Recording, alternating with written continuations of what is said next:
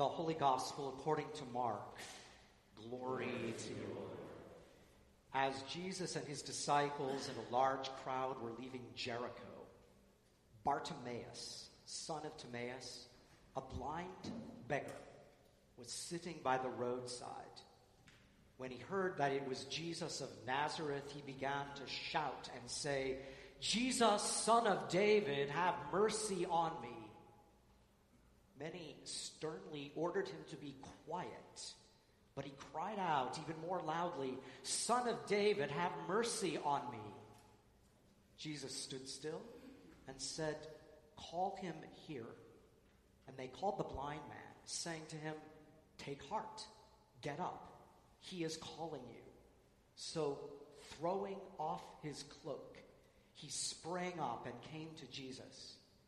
Then Jesus said to him, "What do you want me to do for you?" The blind man said to him, "My teacher, let me see again." Jesus said to him, "Go, your faith has made you well." Immediately he regained his sight and followed Jesus on the way. The Gospel of the Lord. Praise to you, Lord Christ. Blessed be the Holy Trinity, one God. Amen. Last evening, a candlelight vigil was held in the Squirrel Hill neighborhood of Pittsburgh. People came together following the tragic morning when 11 people were shot while worshiping at Tree of Life Synagogue. Sophia Levin, 15 years old, was one of several teenagers that spoke. Anti-Semitism was something that happened in history. In other places, she said, her voice breaking, "I am a different Jew today than I was yesterday." Anti-Semitism was something that happened in history, that happened in other places. Tree of Life used to be a synagogue that my grandparents went to, that my mom grew up in, that we would go to on high holidays. And today I feel it's something different. Reminds me of a haunting line from the song Against the Wind. The song's about growing up and the loss of innocence. And this is the line that sticks with me. "I wish I didn't know now what I didn't know then. I wish I didn't know now what I didn't know then." The story of Job, the righteous Jew, comes to a close in today's reading. Job may have wished that he could have gone back to simpler times before he lost it all. Job's pious friends insist that everything must happen for a reason. If you're good, God blesses you. In fact, then you will prosper. Job must have done something horrible to bring such suffering upon him. Through the long ordeal, Job rails against God. Job pours his heart out. Job claims his innocence. But he never curses God, as everyone else assumed would happen. When the worst things in life happen, we wonder what to think, and we stumble over what words to say. Kate Bowler is a mother, a wife, and a divinity school professor. Several years ago, when she was 35 years old with 2 children, she got a diagnosis for stage 4 colon cancer. Her world fell apart in an instant. Ironically, she had just written a book about the prosperity gospel movement in America. The prosperity gospel is the notion that God grants health and wealth to those with the right kind of faith. If you feel blessed, then surely you must have done something right. And it connects so well with the notion that the American dream is all 100% based on hard work. No luck, no chance, no being at the right place at the right time. Kate's book is called everything happens for a reason, and other lies I've loved. She writes of a time soon after her cancer diagnosis that someone knocked on the door of their house and then told her husband, well, you know, everything happens for a reason.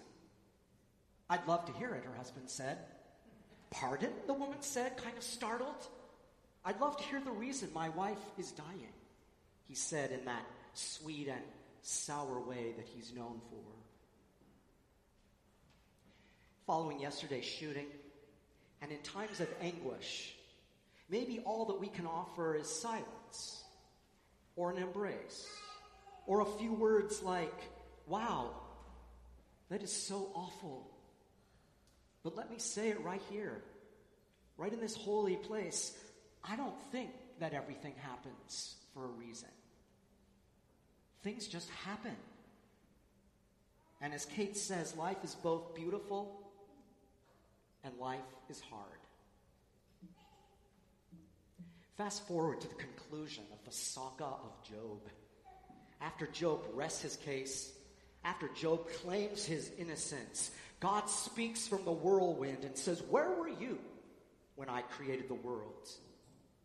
I'm God and you're not, is what it seems to say.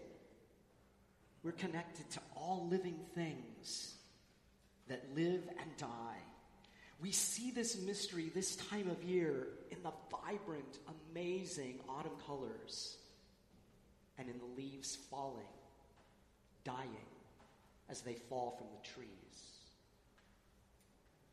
I couldn't conclude this month of 4 sermons on Job without mentioning that classic book from a couple decades ago, When Bad Things Happen to Good People, by Rabbi Harold Kushner. Kushner says that there's a kind of loss that happens when we realize we can't go back to our older, simpler views of God. You know, the time when we believe that God guaranteed fair treatment and happy endings. But after we've met Job, or after we have been Job, we can't believe in that kind of God anymore. And dear friends, that leads to the troubling ending of Job that we heard this morning.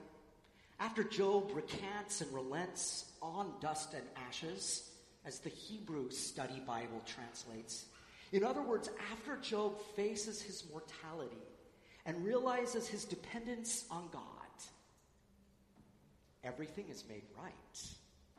He gets everything back double.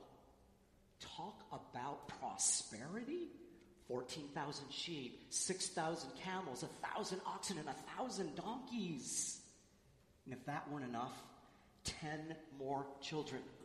Since, of course, the first 10 were killed in the great calamity at the beginning of the story.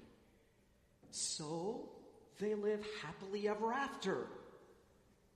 So everything must happen for a reason. Curtain. Applause. If it were only that simple. In Lucy Maud Montgomery's Anne of Green Gables series, Anne suffers the loss of her first child, Joy, just hours after the birth. Now, eventually, Anne is able to go on with her life. Anne is able to bear other children. But as the author puts it, there was something in her smile that had never been there before and would never be absent again.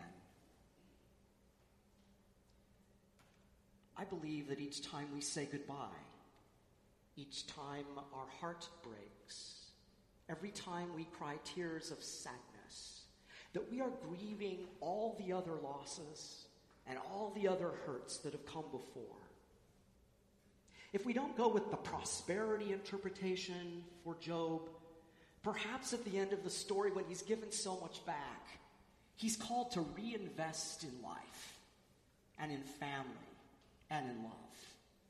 And maybe that's not as simple as it sounds.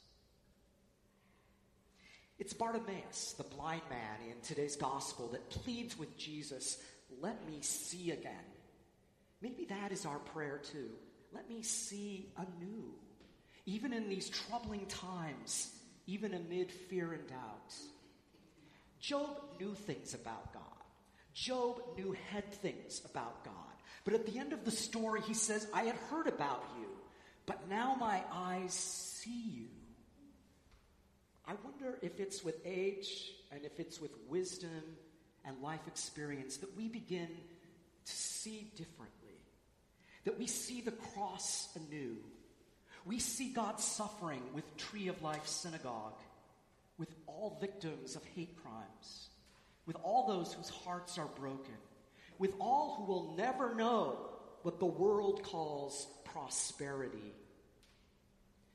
We see Jesus, despised and broken, our great high priest, who makes intercession for us, as Hebrews puts it.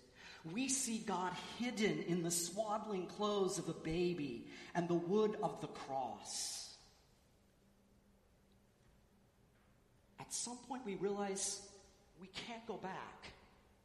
I wish I didn't know now what I didn't know then. But that's not how life is it? Job learns it. Bartimaeus learns it. We learn it. Yet with Martin Luther, we can now sing, were they to take our house, goods, honor, child, or spouse, though life be wrenched away, they cannot win the day. The kingdom is ours forever. Everything may not happen for a reason. Yet it is the gospel of Christ that calms our troubled hearts and gives us a reason to live and a reason to praise.